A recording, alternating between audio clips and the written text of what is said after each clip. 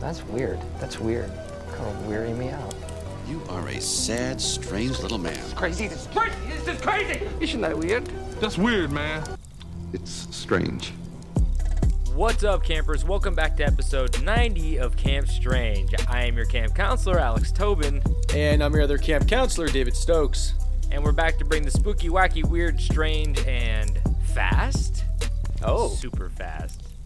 Oh, David, you don't even know it's coming. It's not. Are we gonna talk fast in the about? sense- Are we talking about Britney Spears? No, wait. What did she do that was fast? Oh she man. fast? Oh yeah, she ran like the 200 meter in like 4 seconds. Yeah. Well, that's not the only news that's about her. Like recently, actually. Do you know about the other news? About when she burned her gym down? Yeah, with candles. I've Oh, never Britney. seen anybody look like a bigger tweaker than she did in that that video. Yeah, I miss the old Britney. Oh man. Yeah. Anyway, well, at least she's still fast though. Yeah, she's like crazy. I can try to Google it real quick, but yeah, apparently How she fast can run. is she again? I think the quote was she ran the 200 meter in like 4 seconds. Oh, Which so is fast. Unhumanly fast. It's like Insane Bolt, does it? Insane Bolt. Oh my fucking god! I called him Insane Bolt. It's probably because that was such an insane thing to say. Now I got insanity on the mind. Okay, so here we go. She so it says so I guess she claimed to have run the 100 meter dash in 5.97 seconds, which means she almost cut Usain Bolt's time in half. Okay, wait. He's still the fastest. Oh wait, almost cut his time in half. Oh wait. Oh no. Oh no. She's twice as fast as Usain Bolt. That's insane. Yeah, that's just impressive.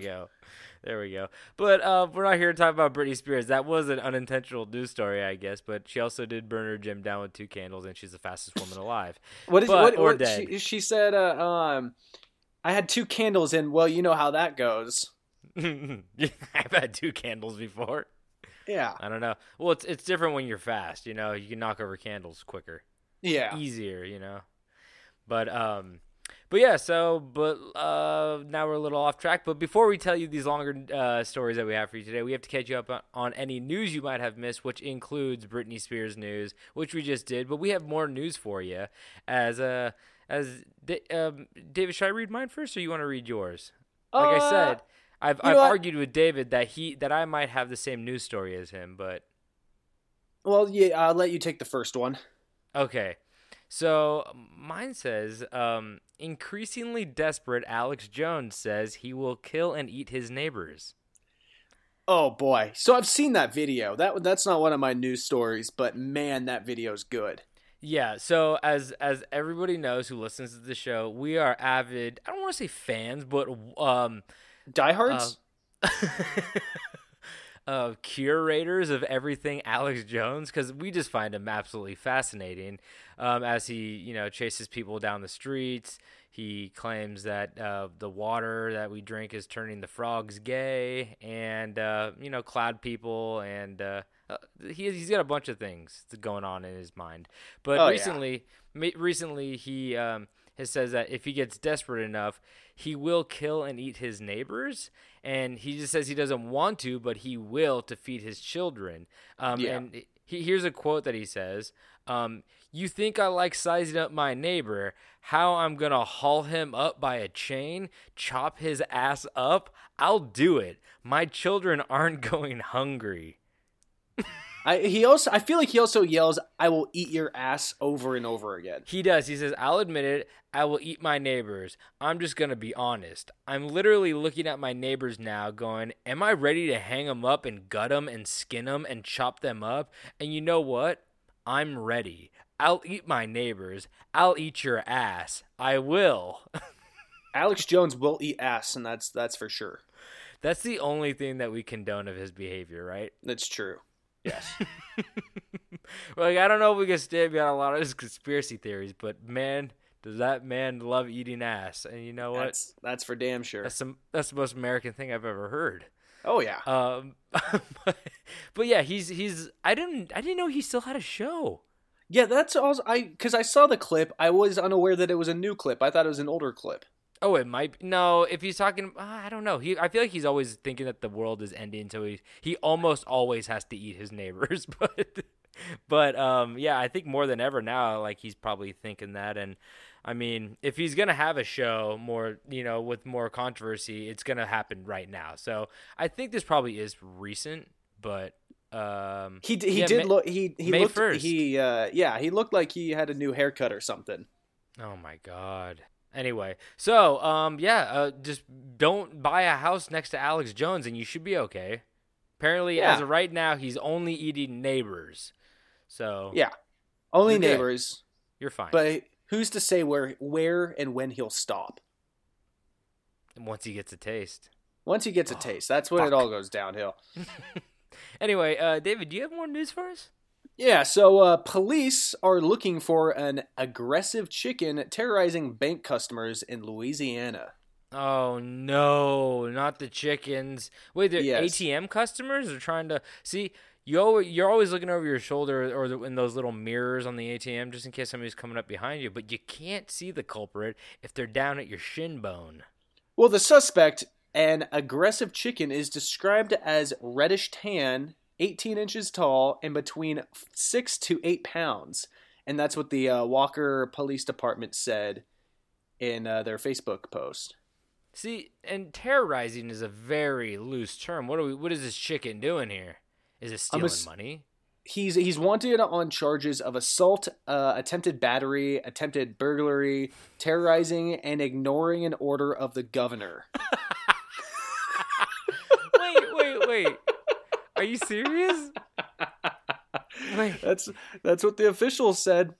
I guess Quote people have a unquote lot officials. more. Sometimes when people have to stay inside, crime does drop, and when crime drops, we have too much time on our hands, It's and true. we It's true. start getting governor's orders to stop Yeah. this chicken. I feel like this chicken's not gone into hiding. He's probably still by the ATM. Oh, he doesn't give a shit. Anybody know what bank we're talking here? It just says harassing customers at an ATM drive-through. Oh, so it's an ATM. So I was just thinking that it was like attached to a bank. So it's probably at an ATM drive-through. Well, ATM and drive-through, so it's a double. So you could walk up or you can drive through. And apparently he's chasing people and trying to get into vehicles. Oh. This is a cool chicken. See, chickens can fly high enough to get in your car window. That's the only scary part. You think you'd be safe in the car, but that's what he wants you to think. He wants you to think you're safe. I've seen many men get killed by many chicken. Many of chicken. They can jump high enough. If people ask how high they can get up there, the answer is enough. The answer is if you ask me how high a chicken jumps, I'll ask you another question. How much money do you have in your hands at the time? Yeah, because boy, this chicken loves money. That chicken only jumping for a couple hundos. Ooh-wee. Anyway, do you have another news story? I do. Okay. Let me pull that one up. So here's a report. Man caught camping on Disney's Discovery Island says it was a tropical paradise. Oh, wait. In Anaheim or Florida? You said Disneyland or Disney World? Florida. Oh, I've never See, been this to is that this one. is confusing because this article is from Orange County, Florida, not Orange County, California. Disney news spreads in a weird way. It shoots to Yeah. Orange County, and then it both goes from the east and the west towards the middle of the country because they Yeah. have to keep the West Coast up on any Disney news. Yeah. But wait, so he was living on the island? Yeah, so Discovery Island, which was a Jesus Christ. Jesus Christ. Yeah, it was an attraction before Disney's Animal Kingdom Park opened. It's been closed since 1999. He's So been I'm living not. on there since 1999? I don't think so. Oh, he probably snuck in recently or something. Yeah, like that. he definitely doesn't look great, but he definitely does not look like he's living on an abandoned theme park island for fucking That's fair. 21 years. That's fair. Yeah. Oh, wow. Well, I hope he didn't get too many charges. I think that's a victimless crime, just hanging out. Yeah, you know? he probably just got trespassing. Hopefully that's it. Yeah, I mean, at least he got a nice vacation out of it. That's all you need. He got to go to Disneyland. He got to go to an island. Not many people can say they go to both in one vacation. But wow, good for him. Also, I don't have another news story, but I do have a little side story of what happened to me on my walk yesterday, which is kind of crazy. Well, I'd love to hear that. I've got one more news story, so why don't you tell that, and then I'll do my other news story. I'll go quick. I was walking on my walk, and I usually just go on my walk at night or, when the sun's setting or even in the morning sometimes. And when people are the most vulnerable. with my mask on, with the hole in the eyes. But so I was walking, and I always cross the street if somebody's coming towards me or something like that. So I went to go. Somebody was walking towards me, so I went to go cross the street. And when I went to go cross the street, there was a car 2 blocks away, and it was kind of a shitty little red sports car, and it was kind of older, looked like early 2000s, late 90s. And I just hear it vroom, and they step on the gas, even though they're really far back. I'm like, oh, I know what this guy's doing. I feel like I've seen people do this a lot, and I've had this happen to me where you go to cross the street, maybe not at a crosswalk or something, and somebody kind of gasses it to try to scare you out of the road. Has anybody ever done that? I feel like I'm crazy. I tried to explain that to somebody else. They go, I don't know what you're talking about.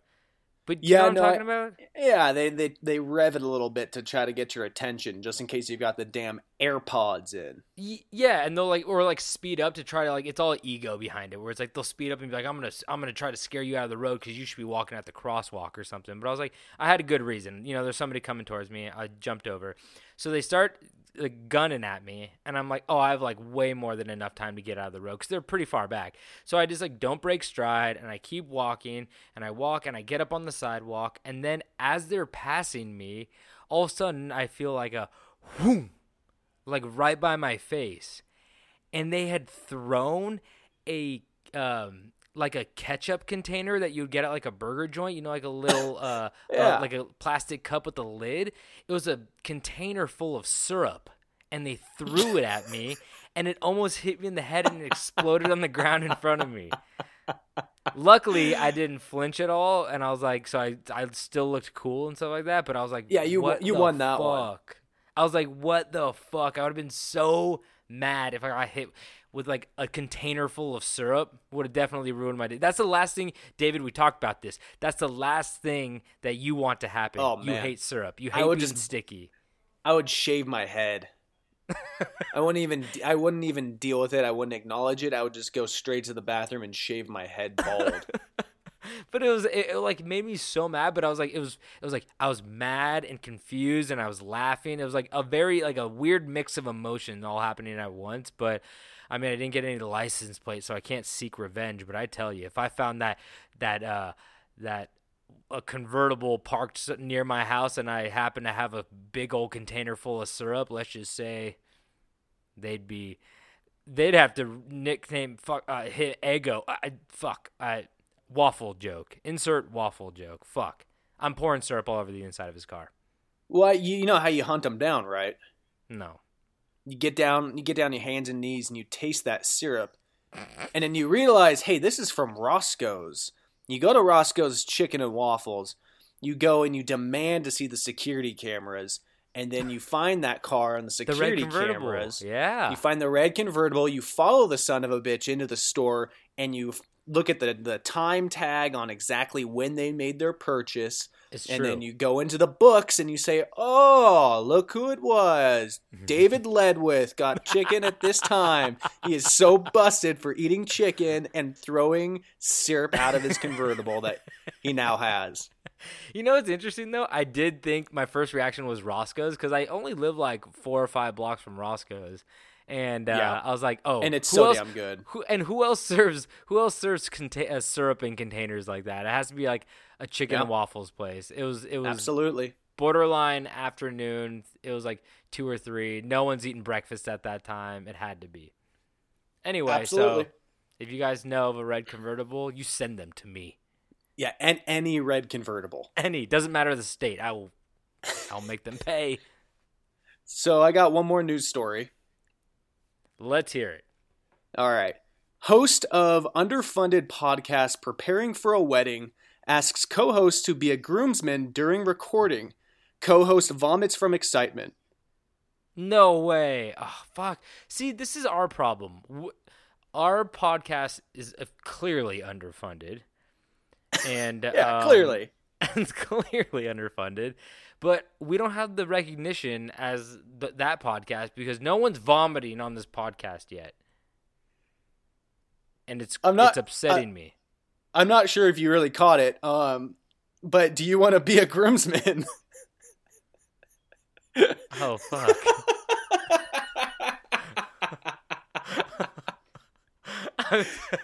I'm so fucking stupid. Oh, God.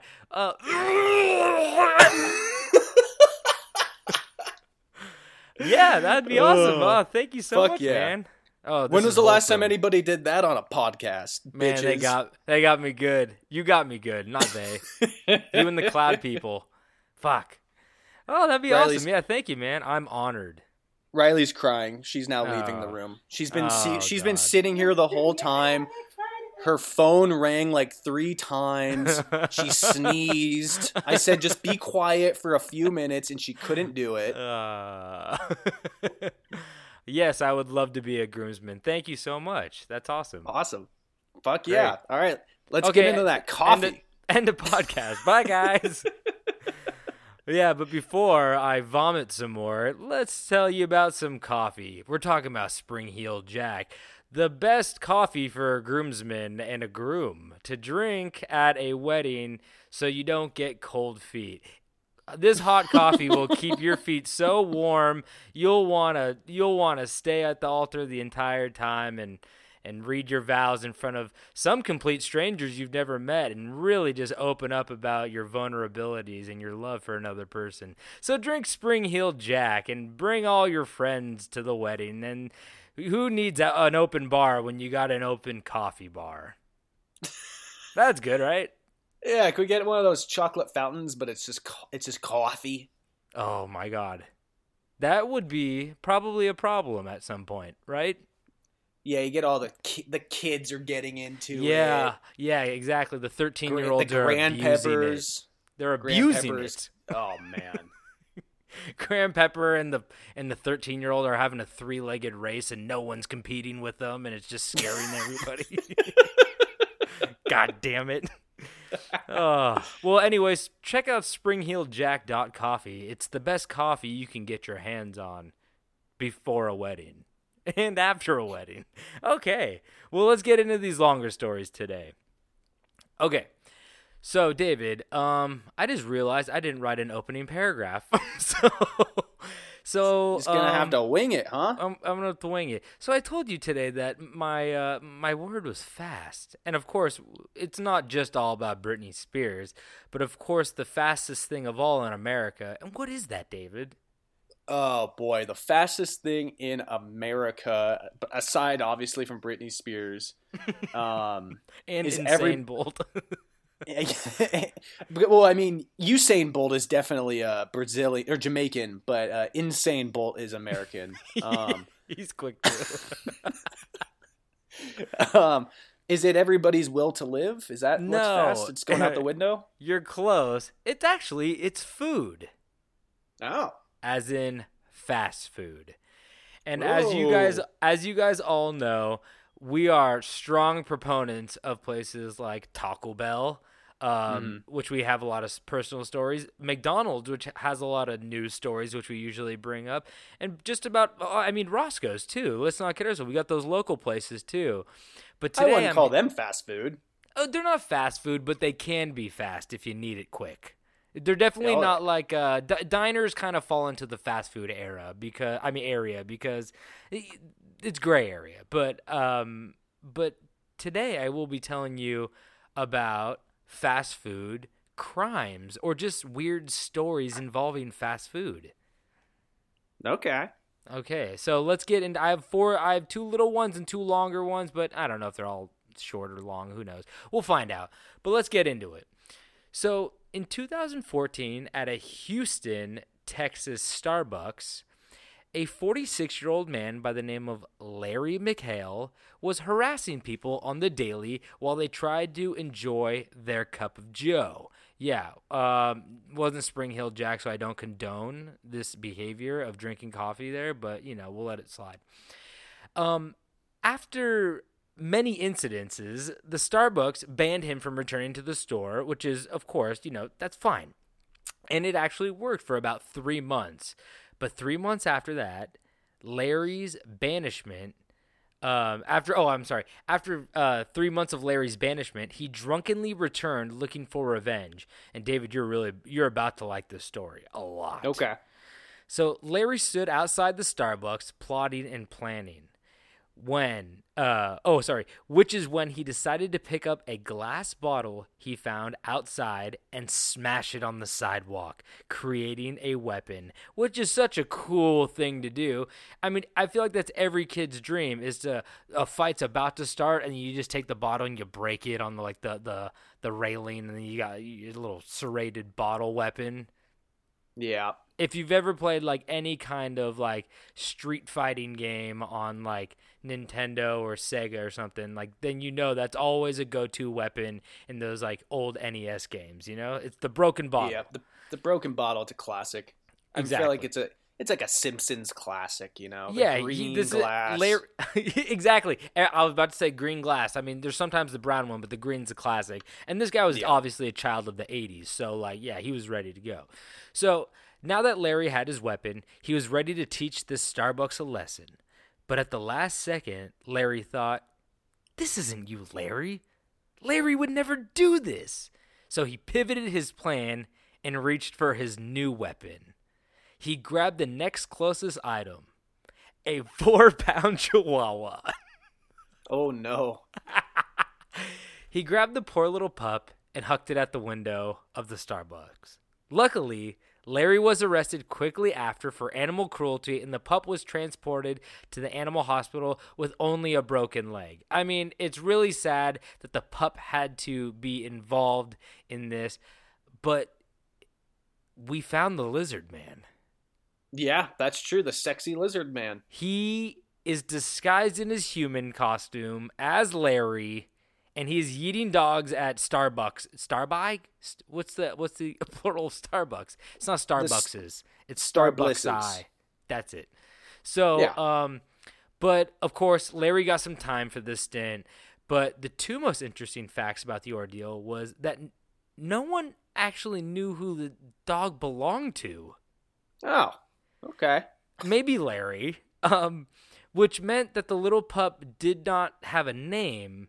Which leads to my next most interesting fact. He was obviously brought to the shelter and healed up, and he actually got adopted. And they at the shelter they decided to name the little dog Starbucks. Oh, I'm not sure if I like that or not. Me neither. I feel like that's really traumatic. Yeah, I kind of hate it.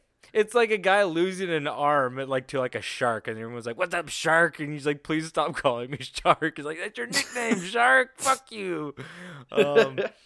But yeah, so all I have to say is leave the eating of dogs to lizard people. I don't want to. Especially the sexy ones. Yeah, the sexy lizard men are the best at it. Larry, I don't know about him. So my next story is going to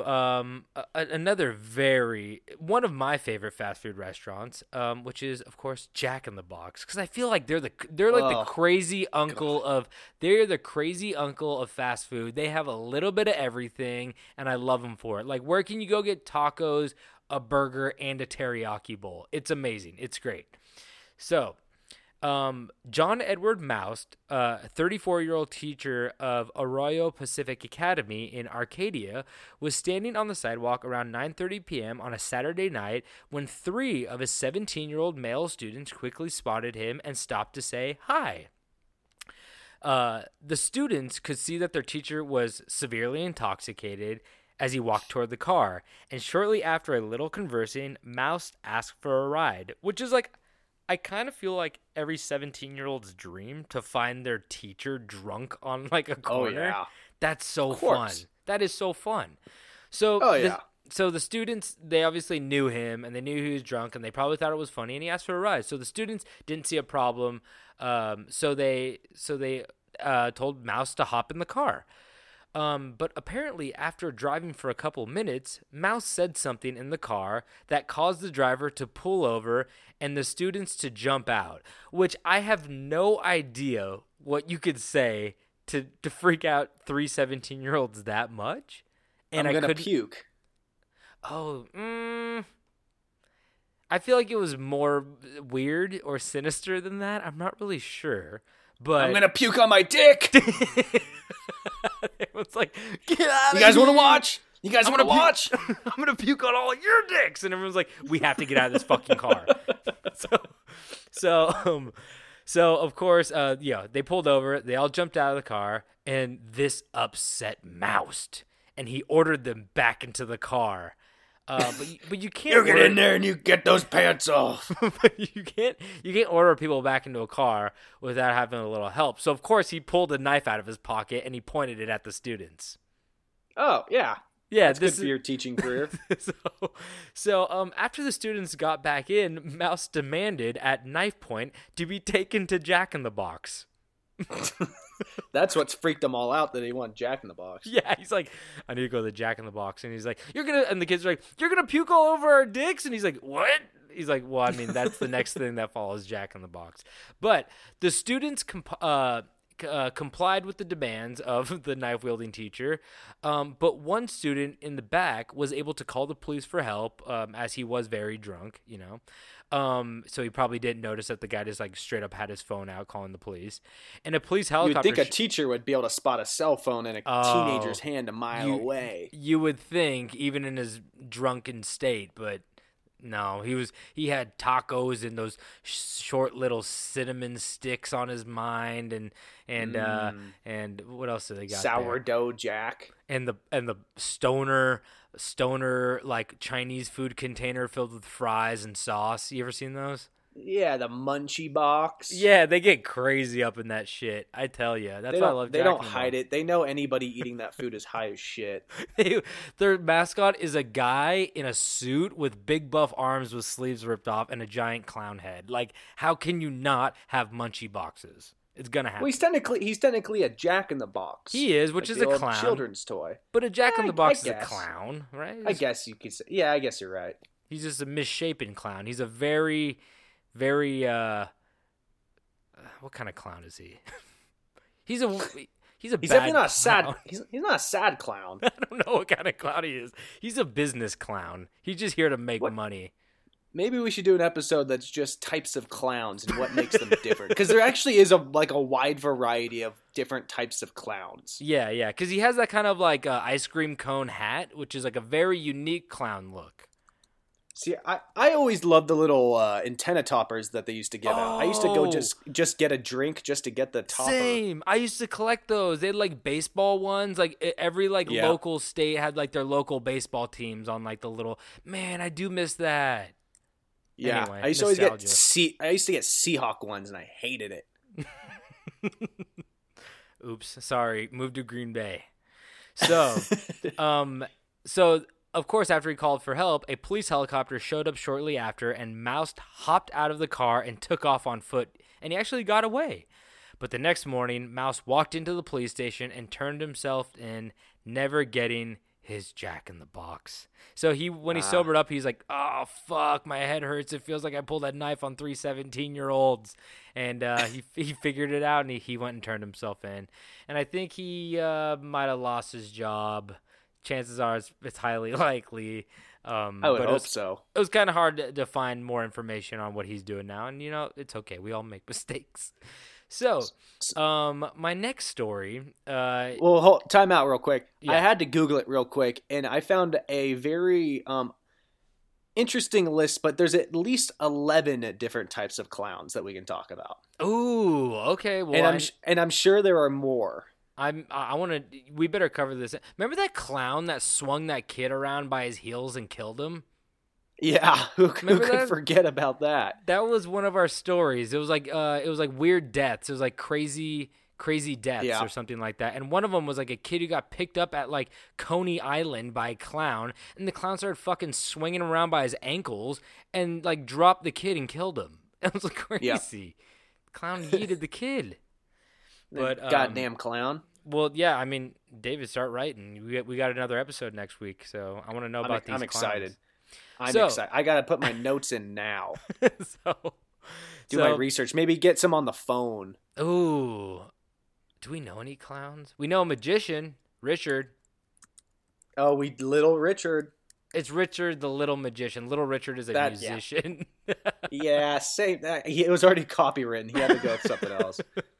So I'll jump to my next story. So on January 30th, 1989, Kenneth Lamar Noyd, a mentally ill man who thought the ad campaign was a personal attack on him.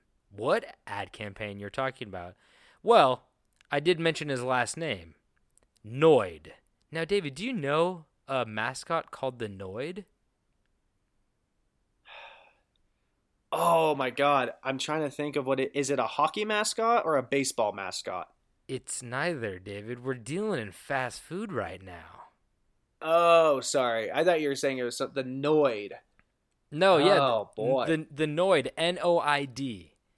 I think people who are born in the 80s may know about this.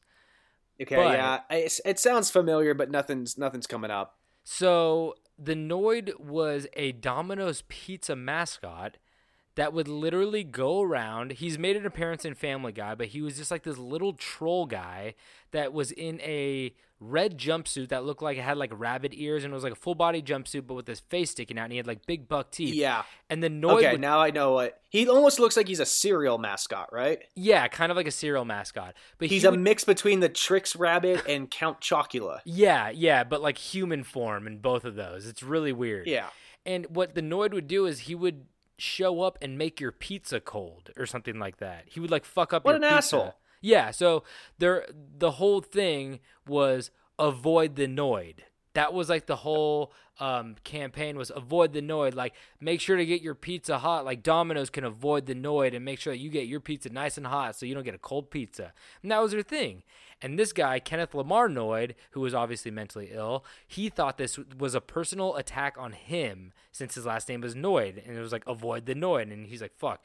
So he entered a Domino's restaurant in Chamberlain, Georgia, armed with a .357 Magnum, and held 2 employees hostage for over 5 hours. Holy shit. Yeah. That's a really long time if you think about it. Holy shit. Oh my God. Yeah. Like 5 minutes is a long time with like somebody, but don't worry. They had time to kill. You're going to find out what he asked for. He had some demands. So after telling the employees that the Domino's owner, Tom Monahan, had stolen his name, he forced the employees to call Domino's headquarters and demand $100,000 and a white limousine as getaway transportation, which is probably the worst form of transportation to get away, right? Yeah, I think a tractor would be worse, but yeah, I don't think a limo goes very fast. I mean, it definitely doesn't go under radar. And the turns, yeah, you can't turn down any alleys. Like, it's long. You have to have somebody else drive it. That person could literally put up the partition and just drive to the fucking police station. Like, you have to trust 2 people. Oh wait, is he driving or is he in the back? No one wants to drive the limo. Exactly. He's like, well, I'm not driving it. Okay, send a limo driver too. That's fucking crazy. That's so. He is crazy. So whatever. So after offering to exchange one hostage for a copy of The Widow's Son, what is that? I never looked that up. It must be a book. It's 3 novels by Robert Anton Wilson. Okay. They look like just gave him the second one. Yeah, they look like they're science fiction or something like that. So, but the Noyd reneged on his offer after a police officer brought him the book. So he was like, "No, I'm not going to let go of a hostage." So he got his book and the hostage. So the Noyd eventually became hungry and then forced the employees to make him 2 special pizzas. But after they made the pizzas, and the Noyd obviously didn't get to them, so they're still nice and warm, he began to eat the pizzas with the gun on his lap, and the hostages were actually able to escape while he had pizza in his hands. And, Worth it. So the Noid ended up surrendering to the police shortly after. And after the incident, Police Chief Reed Miller told reports he's paranoid and that the Noid was charged with kidnapping, aggravated assault, extortion, and possession of a firearm during a crime. And he was found not guilty by reason of insanity. Insane Bolt, there he is. There he is. And He's not too fast, though. He's got pizza on his lap. Well, he knows he's too fast. So he's like, I'm going to even the odds out. Here, give me a limousine. Yeah, I'm too fast. It's gonna alert all of the authorities if I'm moving too fast. So give me something nice and slow. Yeah, something that could blend in with the other limousine, the white limousines on the freeway. It's a perfect blend in though, because it just looks like two white cars. Well, he's running little laps on the inside. So quick. Yeah. So the Noid spent time in a mental institution, but sadly he did commit suicide in 1995. And not a great ending, kind of sad. But the incident has been insinuated to have caused Domino's Pizza to discontinue advertising using the Noid as their mascot. So after that, they canceled the Noid mascot, which I think he made a brief appearance back in like 2004 for like a couple weeks or months, but he hasn't really been back ever since that incident.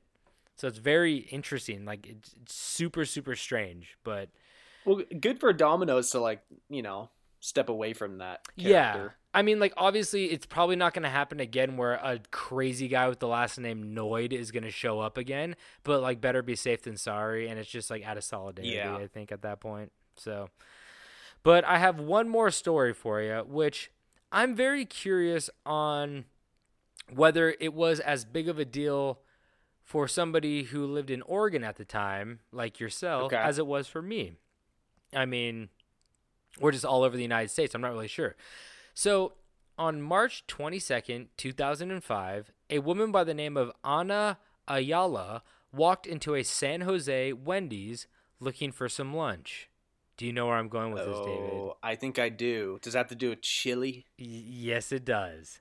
So continue. So as she ordered and sat down to enjoy her square burger and a cup of chili, she noticed something in her chili. So she plunged her spoon into the warm slop and came back up with something on her spoon. Not some beans, not even a little hair, but a severed human finger. Immediately, Ayala knew that this ingredient was likely not supposed to be in the chili, so she decided to do what everyone would if they found a finger in their chili. She sued Wendy's. Now, David, do you recall this story at all? Obviously, you guessed it, so... I think that just fucked Wendy's real hard around the world. We'll find out how bad it fucked Wendy's.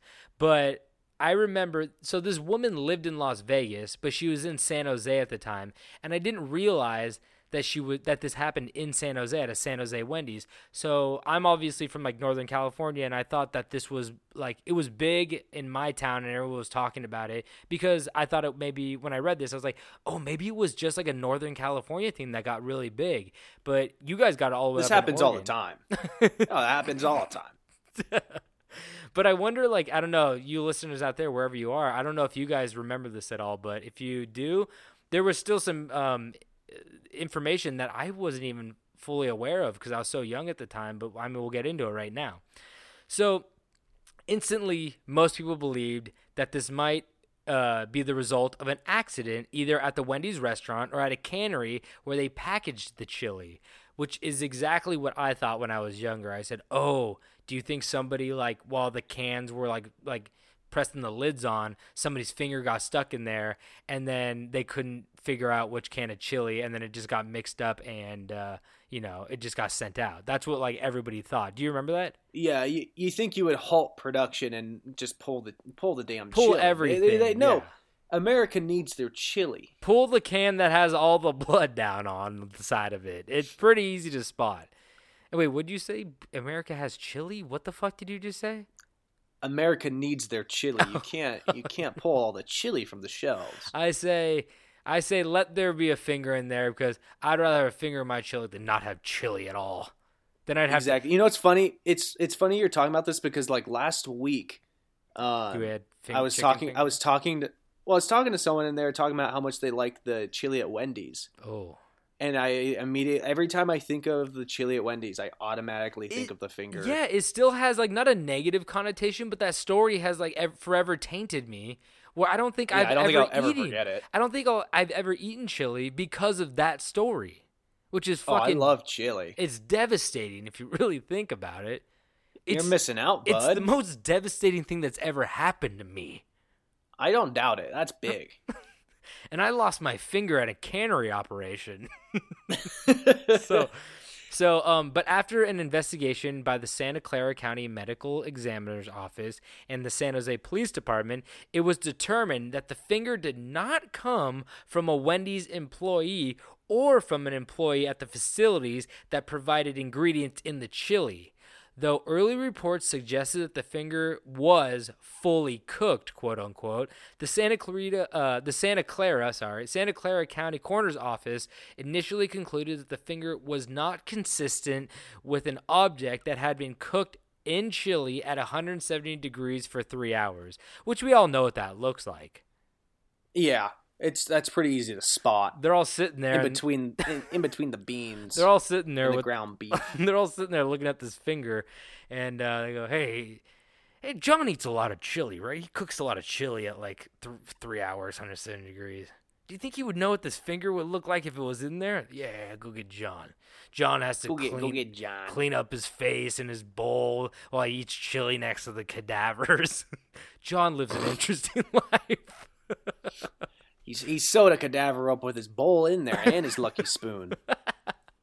So it's his way of winking at the family and the person. You know, it's his. You know, some people like leave a rose, like a cat burglar will leave a rose or like an ace card. He just leaves a fucking bowl of chili and a spoon inside a carcass.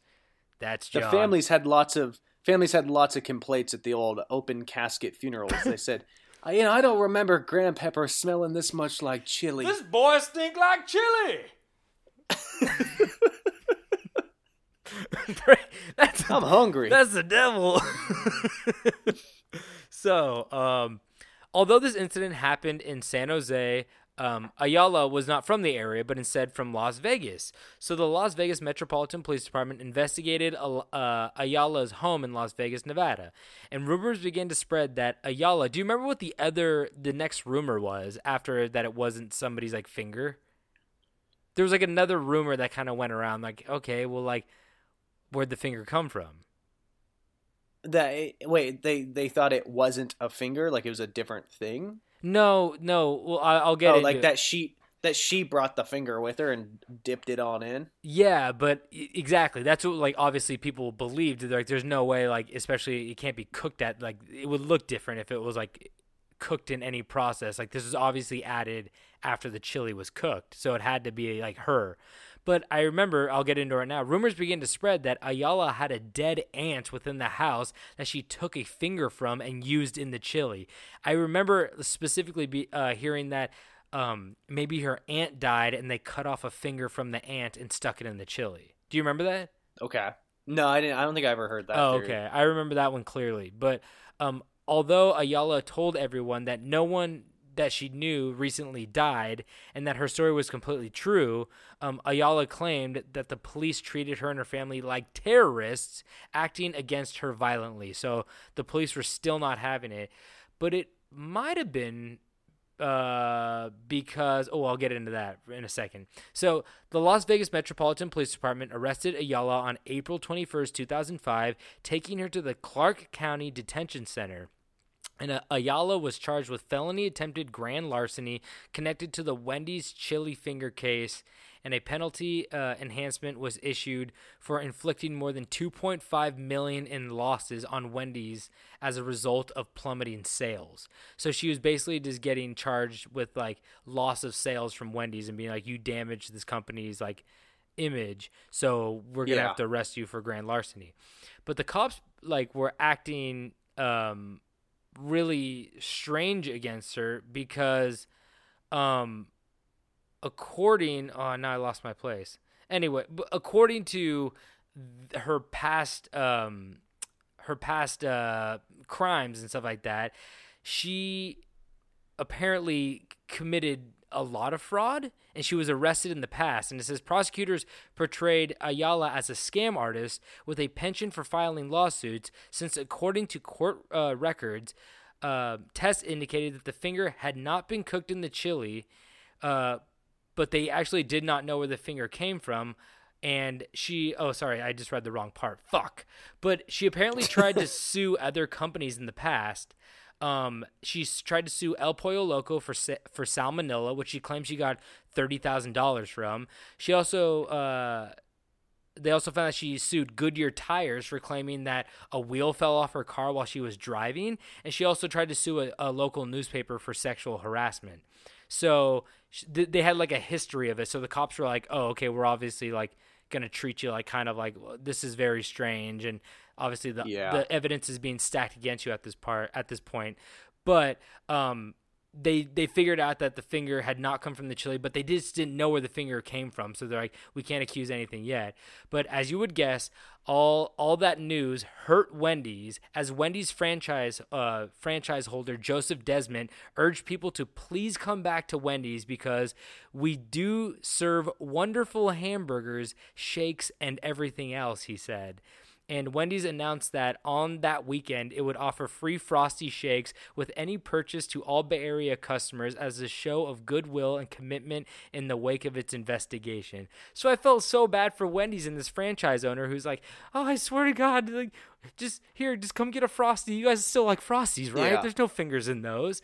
And I remember... Name another company that gives out things as much as Wendy's gives out fucking Frosties. I feel like that's like every day they're like, oh, it's a Tuesday. Here's a free Frosty. Oh, but I have a good one for you, which is one of our other favorites. Jack in the Box gives out a lot of tacos for like your team winning a sporting event. That's true, but those are actually made of pure diarrhea. Yeah, they are 50 cents. I mean, or I think they're $1. No, 2 for $1. I love those tacos though. Oh God, it's like, oh, your basketball team you came to watch scored 3 points. Here's a free taco. They're like, you're gonna spend more in gas driving to the Jack in the Box than the tacos actually cost. So you're gonna spend more in the water bill by how many times you take a big old dumper because of this fucking thing.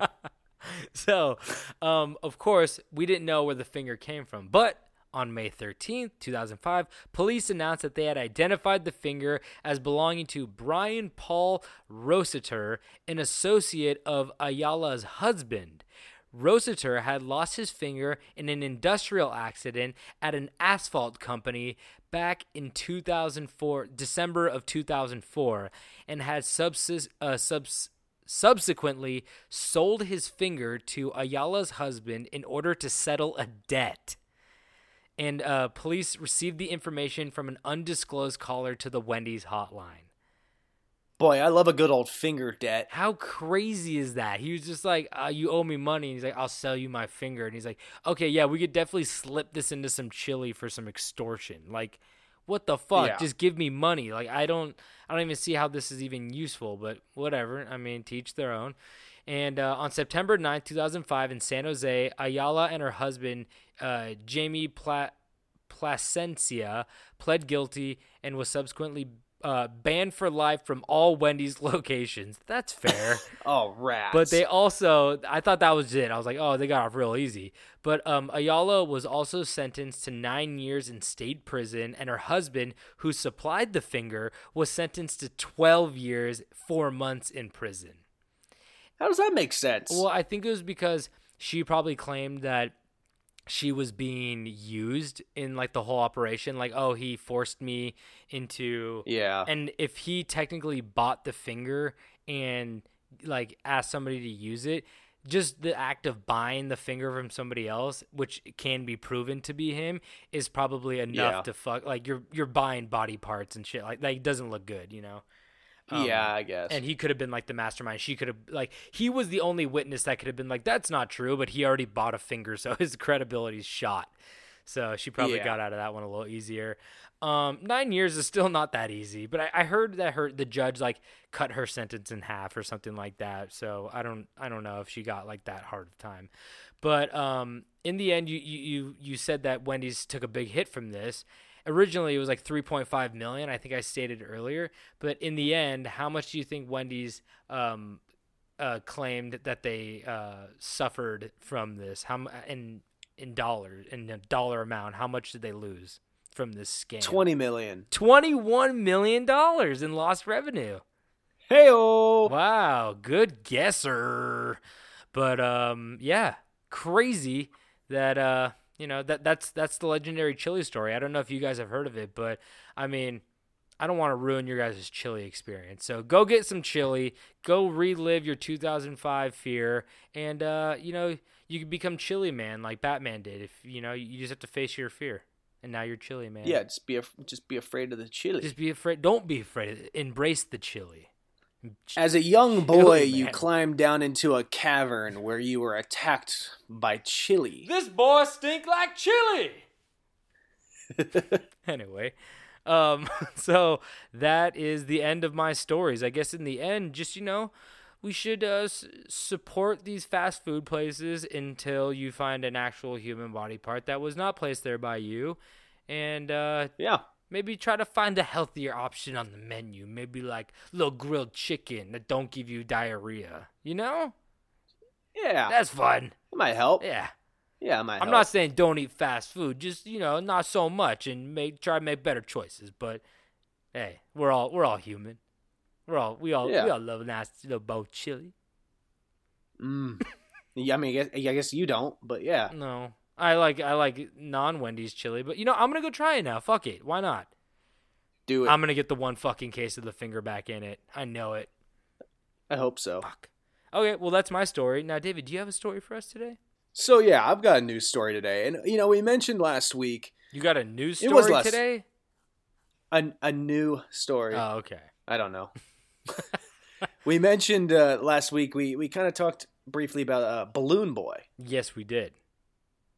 So I thought maybe I would take on the story and take a strike at Balloon Boy. So this was another story that I kind of remember from like my childhood or like my teenhood, and I remember bits and pieces, but I don't know the whole story. I just remember it being pretty fascinating at the time. Yeah, I had no idea. Honestly, I found more of like the backstory way more entertaining than the actual event itself. I remember watching home videos from the family, so I think I kind of know what you may be alluding to, but I'm not 100% sure. Oh, I'm excited. I'm excited to share this not just with you, but with our listeners. Okay. So now, for the people listening who are unaware of this story, the name really lays it out flat for you, Balloon Boy. But what exactly does that mean? Was there a boy made of balloons? Was there a boy who swallowed 5 pounds of balloons? Or was there a boy flying over the state of Colorado being carried by a flying saucer-shaped balloon? Well, it would be the last one. It'd be the third one there. I was hoping it was he swallowed 5 pounds of balloons. That's so many balloons. I'm sure we could find that story somewhere. So October 15th, 2009, which I didn't realize it was that late. For some reason, I always thought this story happened like early 2000s. Like, yeah, but 05, 2009. 04, around chili time. Yeah, around chili time, for sure. So in 2009, millions of people tuned into the news after the widespread panic shook the nation. That is because media outlets were covering a 6-year-old boy who was believed to be trapped on a flying balloon. It was measured at one point during its 90. It's I'm not sure. I found different things saying it was 2 hours or 90 minutes. I'm not sure how long it was actually in the air. But during its flight, that the balloon had reached up to 7,000 feet in the air. Holy shit! But before, yeah, That's so. But before I hot. go too far into the details about the story, let's get ourselves some backstory. So Richard Heaney and Mayumi, I think I might just try to call her May, but Mayumi Azuka were a couple who had met at an acting school in Hollywood, California, which is already a red flag if you ask me. I was about to say that. I'm not saying that actors or people who go to acting school are weird, but if you know that there's gonna be some weirdos in there too. Oh yeah, some real theater kids, a lot of drama. Yeah, a lot of drama. They bring a lot of drama. TNT, they're TNT. TNT. They bring the drama. Yeah, they know drama. Characters welcome. So, the two would eventually fall in love and get married in 1997. Richard had tried acting and doing some stand-up comedy for years without any success. And for some time, Richard and May would run a home business of producing demo reels for actors. Okay. Now, I don't know about you, but that's who I would go to for my acting reel. The guy who couldn't get a job as an actor. He knows his stuff. I think about that too. I'm like, no one who's actually acting is teaching those classes, though. You know, you're just like, oh, okay. Exactly.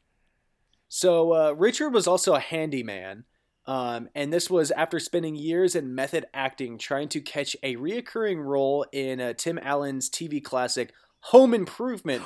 Oh, Wait, what? Wait. I made that up. Oh, you fucking asshole. I thought he really No, but he was a handyman. He was a handyman, but he was no Tim the Toolman Taylor, of course. No. Okay. Side note, there is a 14-minute and 36-second YouTube video titled Every Grunt from Home Improvement. Oh, that is nice. And if you really want to test your sanity in these tough times, I challenge you to sit down and watch the whole thing. I think I made it about 2 to 3 minutes in while I was writing, and I was like, I need to get back to writing. And then I couldn't watch it anymore. I had to go build a birdhouse in my backyard. Yeah, I'm not sure if it's a I'm not sure if it's a good or a bad sign if you can handle it. But if you can, let us know what the results are. If you haven't lost your fucking mind. Sorry. So let's get back to Richard. Many, if not all, of Richard's associates described him as a shameless self-promoter who would do almost anything to advance his latest endeavor. Oh, hell yeah. That's the people you want to be in business with. Yeah. I mean, it could be a strong suit to you in a way, but not if it's a bad thing. I'll do whatever. You're like, you should have some line. You should have some boundary, Richard. He's like, nope, nothing. They're like, okay, fuck. So, now, don't you find it incredible how one moment can change your life's path? Yes, it's very incredible. So, Richard would become a storm chaser in the 70s. What? After a storm tore off the roof of the building he was working on. Wait, so now we're jumping back in time. He was a storm chaser as a young man. Yeah, I guess he was working on a house and a storm ripped the roof off his house and he said, "Oh, I want to chase those." Oh my god. So, Richard's idea of storm chasing included riding a motorcycle into a tornado. That's the most dangerous thing I think you could fucking do. As people say, like, it's not the tornado that kills you, it's the shit that the tornado picks up. Like, it's gonna hit the fence post. Yeah, it's gonna hit you with a fucking fence post. Exactly. It's like, in a tornado, I mean, in a motorcycle, you have no fucking protection. Like, you're done. Yeah. And he also flew a plane around the perimeter of Hurricane Wilma in 2005, which are two things I would not suggest anyone would do. Jesus Christ, that's dangerous. Yeah. So Richard and May would have 3 kids named Bradford. Very respectful name, Bradford. I'm not sure if it's Rio or Ryo. It's Ryo. Okay. And their third child, who's the focus of all this. Do you know what the balloon boy's name was? You know what? I don't. I don't. I want to like guess. It's like, is it like a normal name or is it like a fucking really crazy name? It's very far from a normal name, but it's perfect for being stuck in a balloon in the air. Simon. His name is Falcon. That's what it was. Falcon. Oh, fuck. Falcon, yeah. So, and then these 3 sons of his, Richard loved to do some father-son bonding by including them in his storm-chasing endeavors. taking them along to chase storms, which is safe, and hunt UFOs. Which I don't think UFOs really falls into storm chasing, but to each his own. Unless we're talking about a weather machine. That's true. Which I guess it could just be who knows? I don't know much about them, but maybe I should cover those soon. Those damn weather machines making my apartment all fucking hot. You do that, and I'll do chemtrails.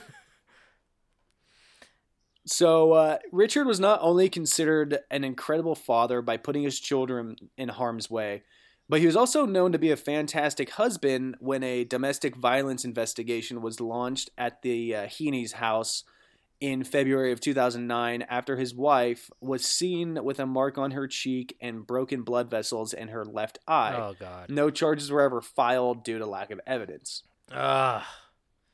He totally is that guy. Fuck. Yeah. So we talked about Richard's failed attempt to becoming an actor, but where is the best place for people who don't have the acting chops but really love the attention of the camera? Ooh, Las Vegas. I don't know. Reality TV. Oh, I thought I was thinking more geographically. Yeah. So often reality TV shows are looking for people desperate to be on TV because they can provide that painful to watch television experience we all know and love. Oh, yeah. You just want to watch somebody who has a worse life than you, right? Exactly. And the people that are like so pathetic that they want to be on camera, they usually act out and provide some really good reality TV content. Oh, yeah. Yeah. They're just like a shit show. They're melting from the inside out, and you can just tell. Yeah. So, just give me a script and just give me a script. I have an idea for my character. You are your character. What the fuck are you talking about? So, the Heaney family got their shot at reality TV, and Richard, being the horny bastard he is, Oh, God, no. the family appeared on the show called, you want to guess what show it was? Is it like a swingers thing? Oh, Close it enough. was fucking Wife Swap. It was Wife Swap. Oh my God, that's fucking right. But he didn't. The Heaney family didn't just appear on Wife Swap once. They appeared on it twice. Oh no, it's like, where are they now? I don't know the details of it. I don't know if he got another go at someone else's wife, but The producers are like, this guy is just like too crazy not to put on 2 episodes. Like, nobody will even question it. Just put him back on the TV. do you remember that one episode, that one lady that just kept screaming about demons? No, I only remember the kid who was packing his bag because she was trying to throw away his chicken nuggets. That's a good one too. No, I'll send you the demon YouTube video later because Okay. it's oh god, it's I good. love that. You'll love it. Yes. So during their time in the limelight, Richard expressed his belief that humanity had descended from aliens, and spoke of launching his homemade flying saucer into storms. Ooh. He was thinking that he could maybe show the world of his vision on Wife Swap, and proposed a reality TV show called The Science Detectives, which would be a documentary. That's just like calling a show like, I thought of a really good name. It's called The Smart Professors. It'd be like, what the fuck? That's the most generic bullshit I've ever heard. Yeah, so it'd be a documentary series investigating the mysteries of science, which he pitched to TLC, which was ultimately denied. Wow, I wish they had a show like that, though. Yeah, same. Every single show on Discovery or History Channel. Exactly. It's a saturated market, Richard. You chose wrong. So I've mentioned this quote-unquote balloon, but what the hell is this thing? Well, Richard said that the saucer-shaped balloon was an early prototype of a vehicle which people can pull out of their garage and hover above traffic. Ooh, little Elon Musk before his time, am I right? Yeah, and he also He's Elon's. He's Elon's. He's his cousin. Who's his lesser half. Yeah, his cousin who doesn't really have all the skills, but he's a big idea guy, you know. Yeah. So he also stated that once the high voltage timer was switched on, the balloon would emit 1 million volts every 5 minutes for 1 minute, for one duration of 1 minute, in order to move left or right horizontally. What the fuck? So you could like only move every 5 minutes for 1 minute? Yeah. And it would emit 1 million volts. What does that even mean? I don't know if I don't really I don't know. know if he's the dumb one or I'm the fucking dumb one. Like I can't even figure. I mean, it obviously didn't work, so I guess he's the dumb one. But Jesus. Well, what do you mean it didn't work? Oh wait, I take it back. I take everything back. So the balloon is 20 feet in diameter and 5 feet tall. It was constructed from plastic tarps taped together, covered in aluminum foil, and held together with string and duct tape. And that shit sounds safe. Okay, now I take it back. I'm gonna go back to my original. How does that emit 1,000 volts? It's tin foil and tarps. Yeah, there has to be. He had to have plugged like 8 car batteries into it. I don't fucking know. Okay, let's see if this floats.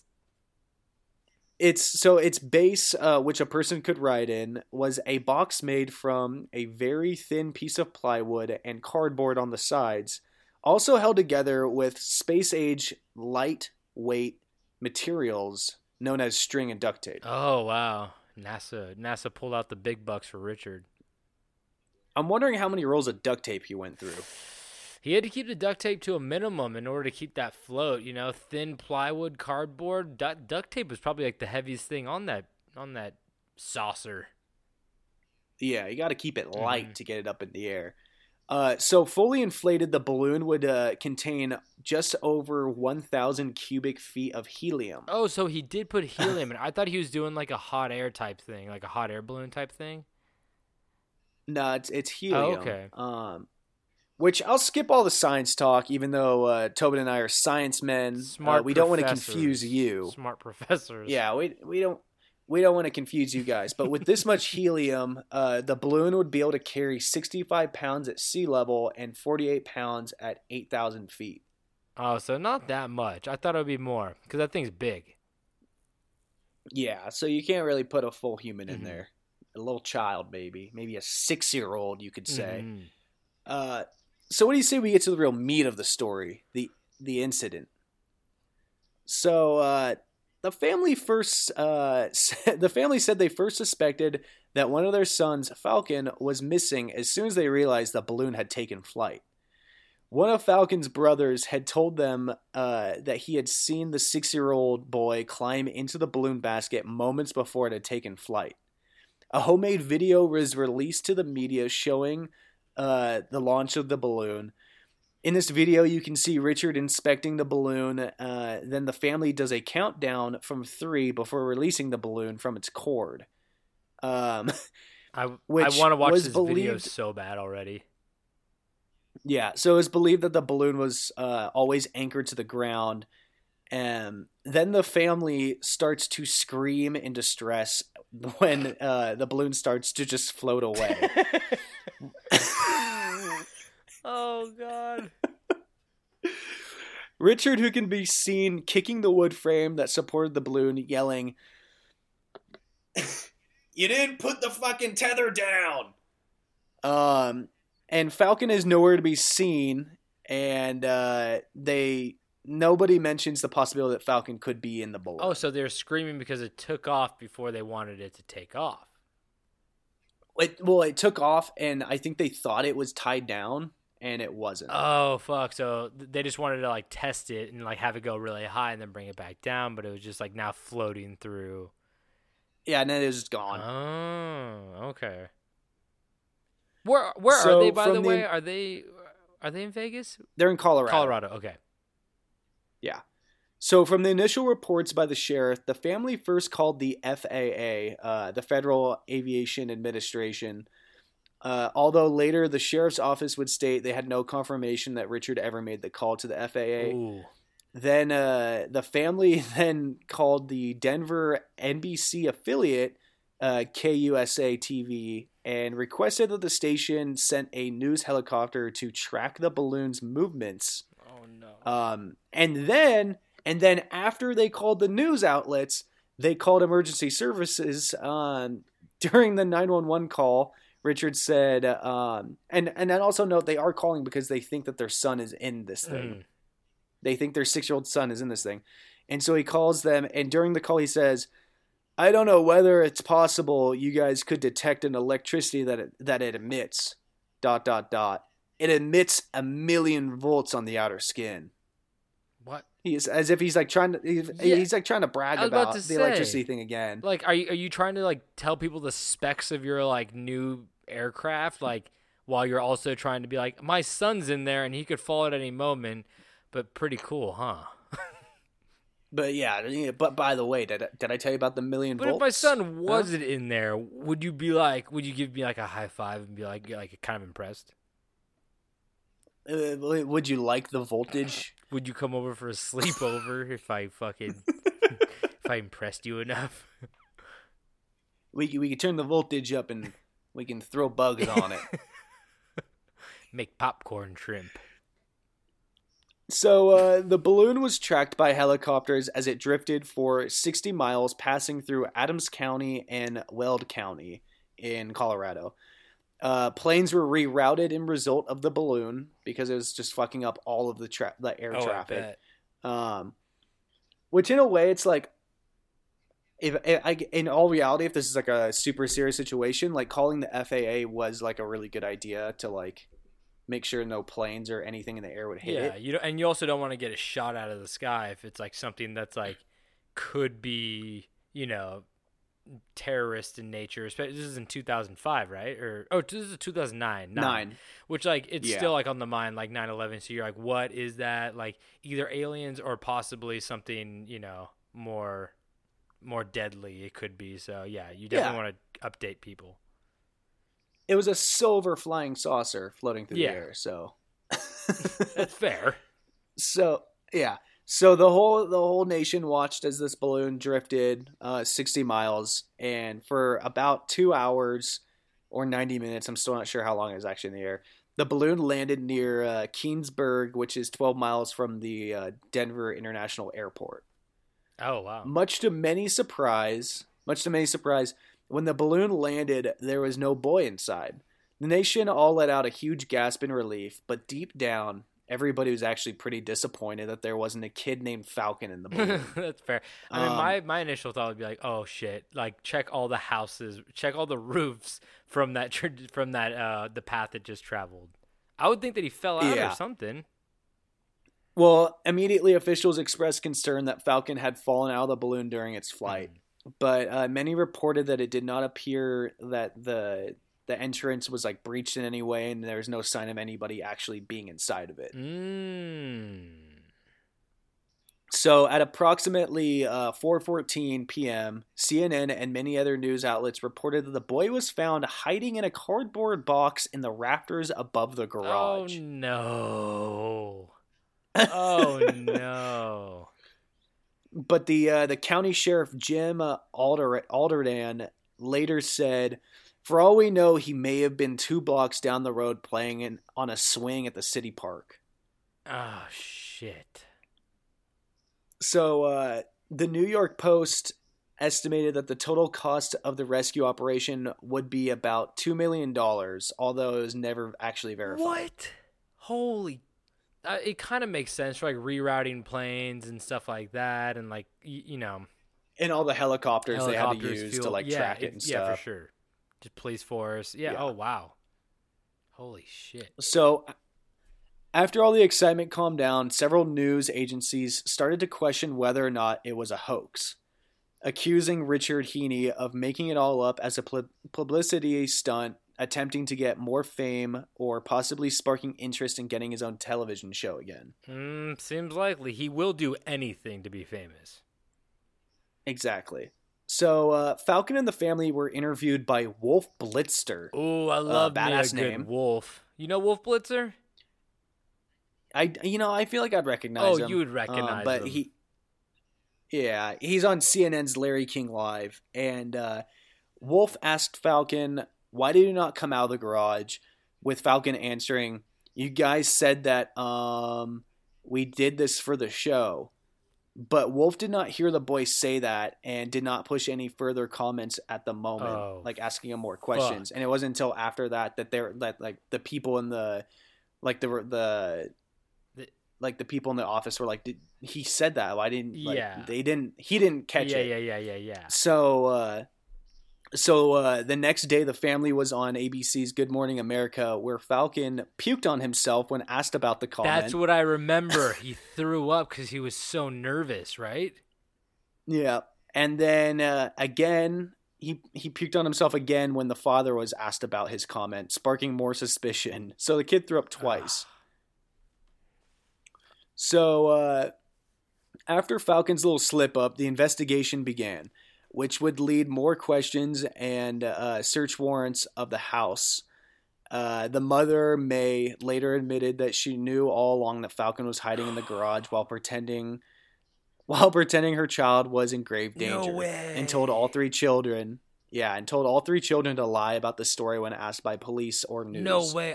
So I remember that the kid was like in the attic or whatever.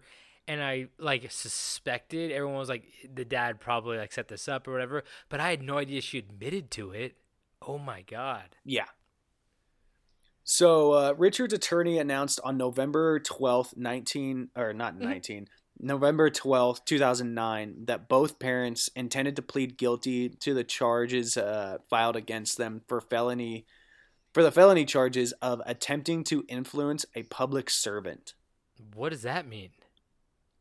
I'm assuming that means just like trying to spark like a false like panic. I'm not sure. Okay. They had to find like they're like, he's just being like a weirdo who's like filing a false police report, but like we need to find like technicalities to get him on because this is like fucked up, but like, you know what I mean? Exactly. Yeah. So on December 23rd, 2009, a judge sentenced Richard Heaney to 90 days in jail and 100 hours of community service.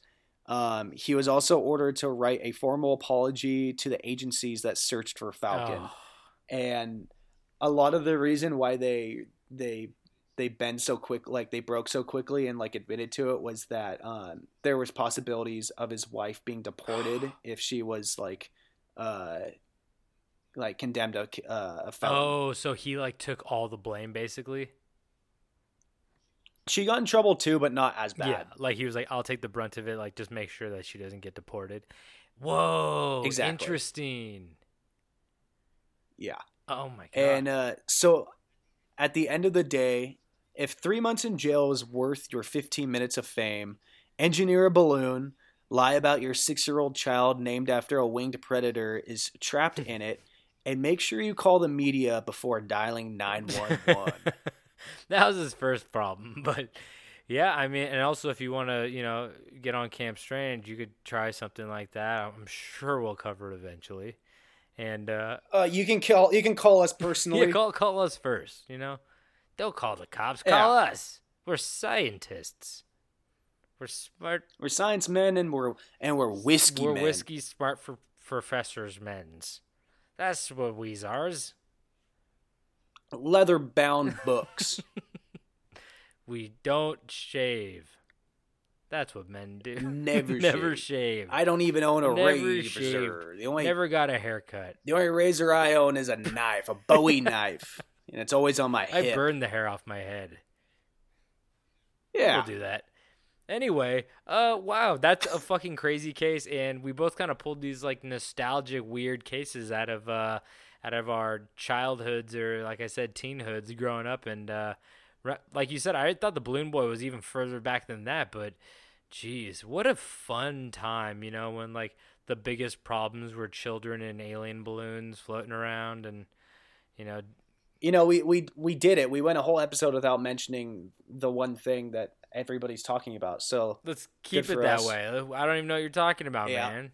So, well, thank you guys for tuning in and listening. We love it when you do, and we love telling you these stories. If you want any more information, you go to campstrange.com. We have all the hyperlinks up there, so you can check out all of our social media. You could also rate, review, and subscribe on Apple Podcasts, and you can go check out our merch, which we have shirts and mugs if you guys are interested in that. And if you guys want to send us anything, send it to campstrangepodcast@gmail.com, and we will respond. David, what else do we have for these fine folks here? We've got our own Ben and Jerry's flavor. Oh. It's called Crap Strange, and it's a pint of just all it is chocolate dipped ants, and that's all it is. There's no ice cream. It's just called Crap Strange. Yeah, Huh. because you're just gonna crap chocolate ants. It sounded like Ben and Jerry's just had a bunch of leftover chocolate ants, and they're like, "Let's just make a new flavor. We gotta get rid of these." Yeah, but hey, they left some chocolate out overnight. At least I'm in the same category as the Grateful Dead and Stephen Colbert. That's fun. I have a globe, and you're gonna spin it, and then put your finger on it. And that's where you're going to live from now on. And if you get the ocean, you better fucking learn how to swim. Right? Yeah. Right? Yeah. You've done that. I got a cabin in Nantucket. Oh, cool. I have a merkin. We've talked about merkins before on the show, but merkins just got. I feel like what? I feel like we've tried to sell a merkin once or twice. Crap Strange merkins. Ooh, is it just full of ants? If you guys don't know what a merkin is, Google it. If you don't know what a merkin is, you're not living. Okay. What else do we have, David? I got those birthday candles that just never go out, no matter how hard you try. I have a power bar that's jelly bean flavored. No specific jelly bean, just jelly bean flavored. Oh God, I just want to know what it tastes like. It's like mystery flavor of Airhead. Oh. That still doesn't answer it because it's a mystery flavor. Okay, well, do we have anything else for you? Should we just wrap this up, David? I got a YouTube account with 10 million subscribers that I'm selling to you. Whoa, I have a UTI. Okay. Oh, no. And, David, do you have anything else to say before we leave? Don't forget to stretch before you start crump dancing. That's good. Good advice. And also, don't forget to stay strange.